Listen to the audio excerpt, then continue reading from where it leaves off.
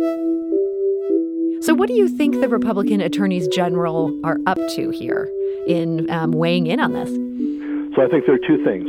One of them is just to support the overall resistance to the election that President Trump is coordinating because he doesn't take losing gracefully, to put it mildly. Missouri Attorney General Eric Schmitt wants the Supreme Court to block some votes from being counted in Pennsylvania. We got an expert's take on what the state's highest law enforcement officer is up to on today's St. Louis on the Air. These Republicans, as loyal members of the party, are supporting that effort. That's one thing. The other is, I think they think that in the long run, it will be good to them if the court hears this case, even if it doesn't affect the election. It will be good to get a precedent that state courts can't monkey with what state legislatures have to say. I'm Sarah Fenske. This is St. Louis on the Air. And before we move on, I want to remind you that the biggest source of St. Louis Public Radio's funding comes from listeners like you. Because you value what you hear on St. Louis on the Air, donate today.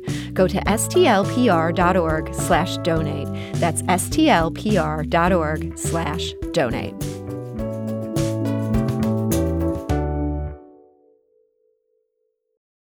NPR called the election on Saturday, along with just about every media outlet in the U.S. But President Donald Trump is not conceding. He's filed legal challenges in several states. And on Monday, a group of Republican attorneys general filed a legal brief supporting the campaign's efforts in Pennsylvania. Missouri Attorney General Eric Schmitt took the lead on this amicus brief. An attorney working for the state of Missouri actually wrote the legal filing.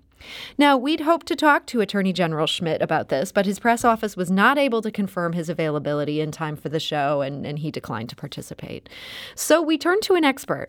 Ronald Levin is the William R. Orthwein Distinguished Professor of Law at Washington University, and he joins us today. So, Ron, welcome to the show. Thank you very much, Sarah. Thank you for inviting me. So it may seem pretty surprising to some people to see our Attorney General here in Missouri entering the fray on the battle over Pennsylvania votes. What do you think is going on here? Well, I will describe the Pennsylvania case to put that into perspective. That'd be great. You've got a Pennsylvania statute that says a mail-in ballot has to arrive at the election board by Election Day, November 3rd. But the Pennsylvania Supreme Court ruled that ballots that are sent by then but arrive by November 6th could be counted. And they said, well, given the pandemic conditions, this would protect the voters' right to vote under the Pennsylvania Constitution. Mm-hmm. So Republicans in Pennsylvania appealed to the U.S. Supreme Court, and their argument was the U.S. Constitution says election rules must be set by the legislatures of the states, which they interpreted to mean that means the courts can't do something creative on their own. Mm-hmm. So the court hasn't agreed to hear this case, but in some motions on stays, some of the conservative justices suggested that they thought the Republican argument might be right. So the case is still in the court, and they haven't decided whether to hear it. But if they want to hear it, they can, and the ballots in question, the late arriving ballots, have been isolated, so the court could theoretically decide that they're not valid because of that argument and disallow them. So the Republicans attorneys general, including Schmitt, 10 in all, have filed an amicus brief on the side of the Pennsylvania Republicans to support that argument in the event the court hears it.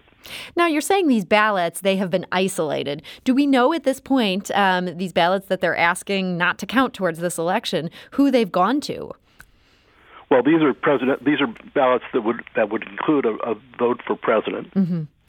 Probably, in most cases, people would have voted for president. But you should keep in mind here, there aren't enough of them to change the result in Pennsylvania for Biden. Mm-hmm. So there are only about 10,000 of those, but Biden is currently about 50,000 votes in the lead and probably growing. So anything the court might do in this case would not have any bearing on whether Biden will be elected president.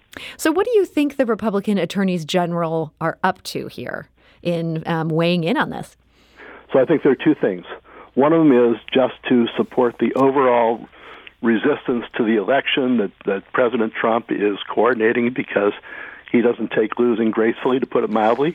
And so he is sponsoring continued challenges, and I think these Republicans, as loyal members of the party, are supporting that effort. That's one thing. The other is, I think they think that in the long run, it will be good to them if the court hears this case, even if it doesn't affect the election. It would be good to get a precedent that state courts can't monkey with what state legislatures have to say. And that could apply in the future. And at the moment, Republicans control legislatures predominantly, so that might generally work to their long-term advantage. And by asking to say that a court can't meddle in this and that it's up to the state legislatures, is precedent on their side for that part? Well, it's a largely unlitigated area on that precise issue, but there is some precedent on it. So as I said, the Constitution actually says the legislatures write the rules. But there is a very interesting recent precedent in which the Supreme Court said, in a closely related clause, legislature shouldn't be read too literally. It can mean whoever makes laws for the states. So that's why we have independent districting commissions set up by initiative, like the one that we had until a week or so ago under Clean Missouri. Amendment 3 abolished it, but before that, there was a redistricting commission set up by initiative. Well, that is legal, even though they aren't legislatures literally. So there's some room for the court to use some creativity here.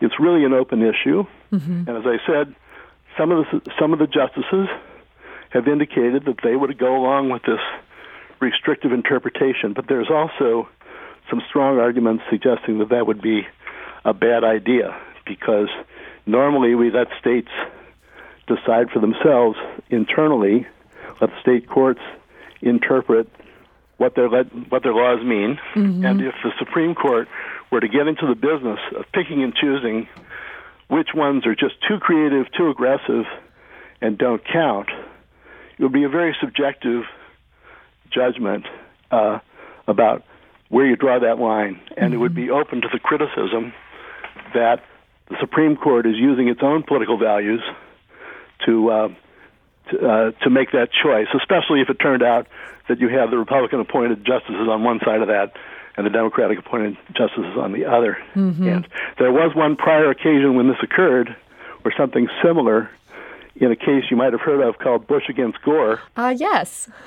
In which some of the conservative justices there presented the same theory under a very closely related clause. And they said the Florida Supreme Court was using too much creativity, and therefore what it did shouldn't count. As I said, that was not a full court opinion, it was a concurring opinion.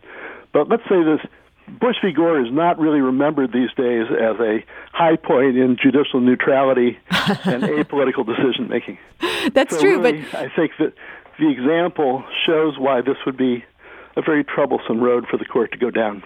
That makes a good point. What about, though, John Roberts has stated he has respect for precedent. Does that count as a precedent here in his mind in any possible world?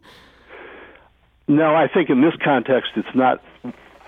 There's no clear decision by a court majority. Okay. So I don't think he would treat that as a precedent in that sense. What he has says is we should respect the state courts as the frontline implementers of election law. It's usually not a federal matter. It's usually left in the hands of state courts.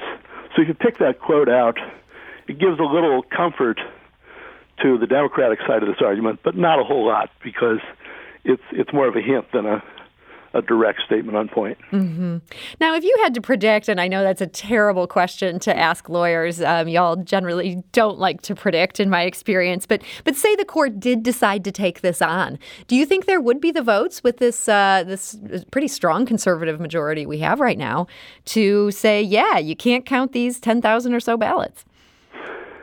Well, since you're asking me to have my pundit non-rigger hat on, my first choice is I don't think they will take it, because it wouldn't affect the presidential election, and it's so politically fraught, they'd find a less troublesome area to do it. But taking your question as it is, I think they probably would not, because it would be very disruptive if you had voters who cast their votes in good faith because the courts told them that they had until November 6th to get it in.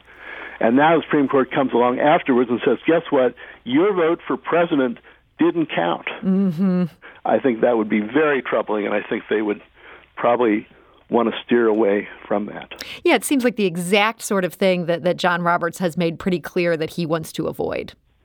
Yes, I think he wants to maintain the legitimacy of the court, and plunging them into that morass, which would undoubtedly be a division along Republican-appointed and Democratic-appointed lines, would elicit a great deal of outcry that I think he would want to avoid.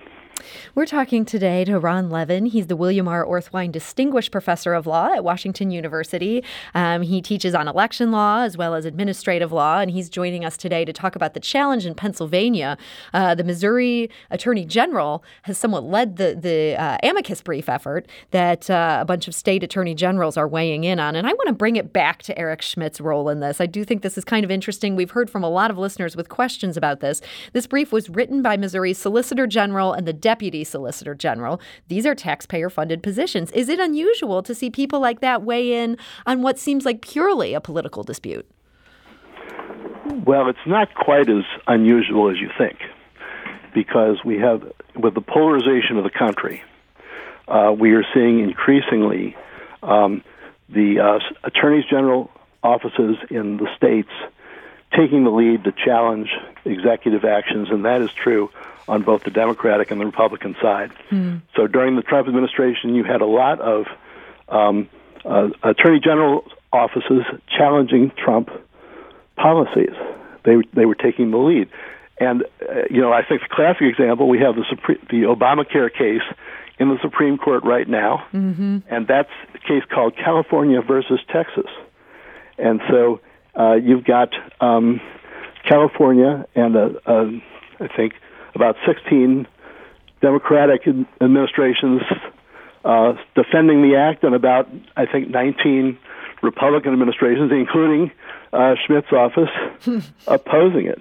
So it's very widespread. So this is the new normal. I think this is an extreme example, because this is a case about Pennsylvania. Its effect on Missouri is very limited. I could tell you the arguments in the brief about why it's some of their business, but I think they're pretty thin.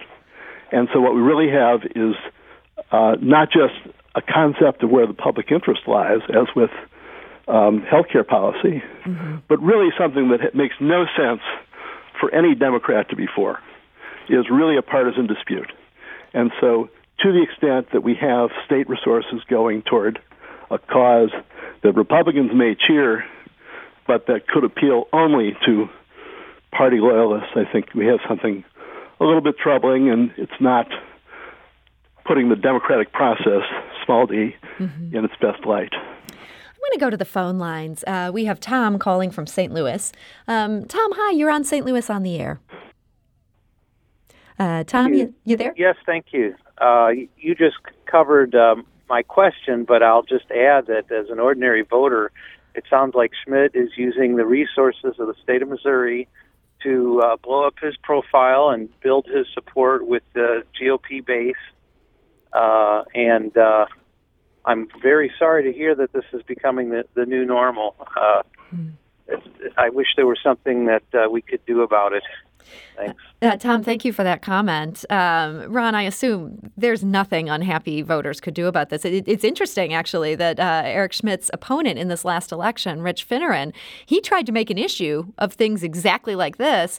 Voters still chose Schmidt by a pretty overwhelming margin. Yes, I was about to say there is something the voters could do about it, and they elected not to do it.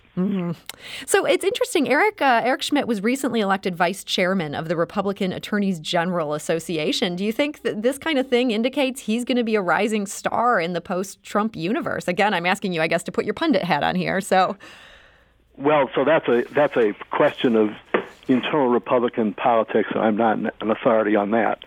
But it seems to me if you have a bunch of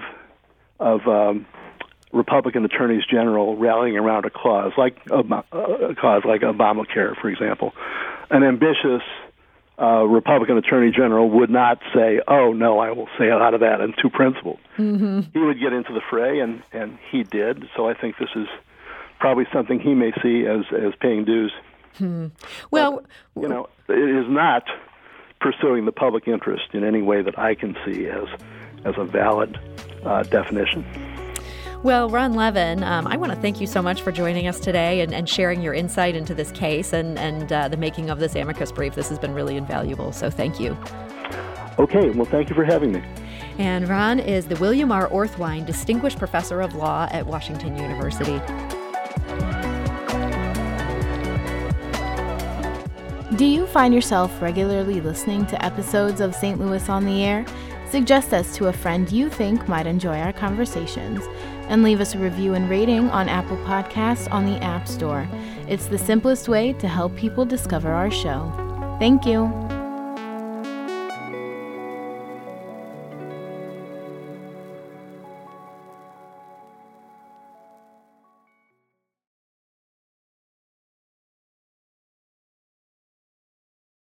Support comes from Missouri Forest Products Association, committed to sustainable and sound conservation of the state's forests, which support more than 41,000 Missouri jobs, resulting in a $10 billion industry.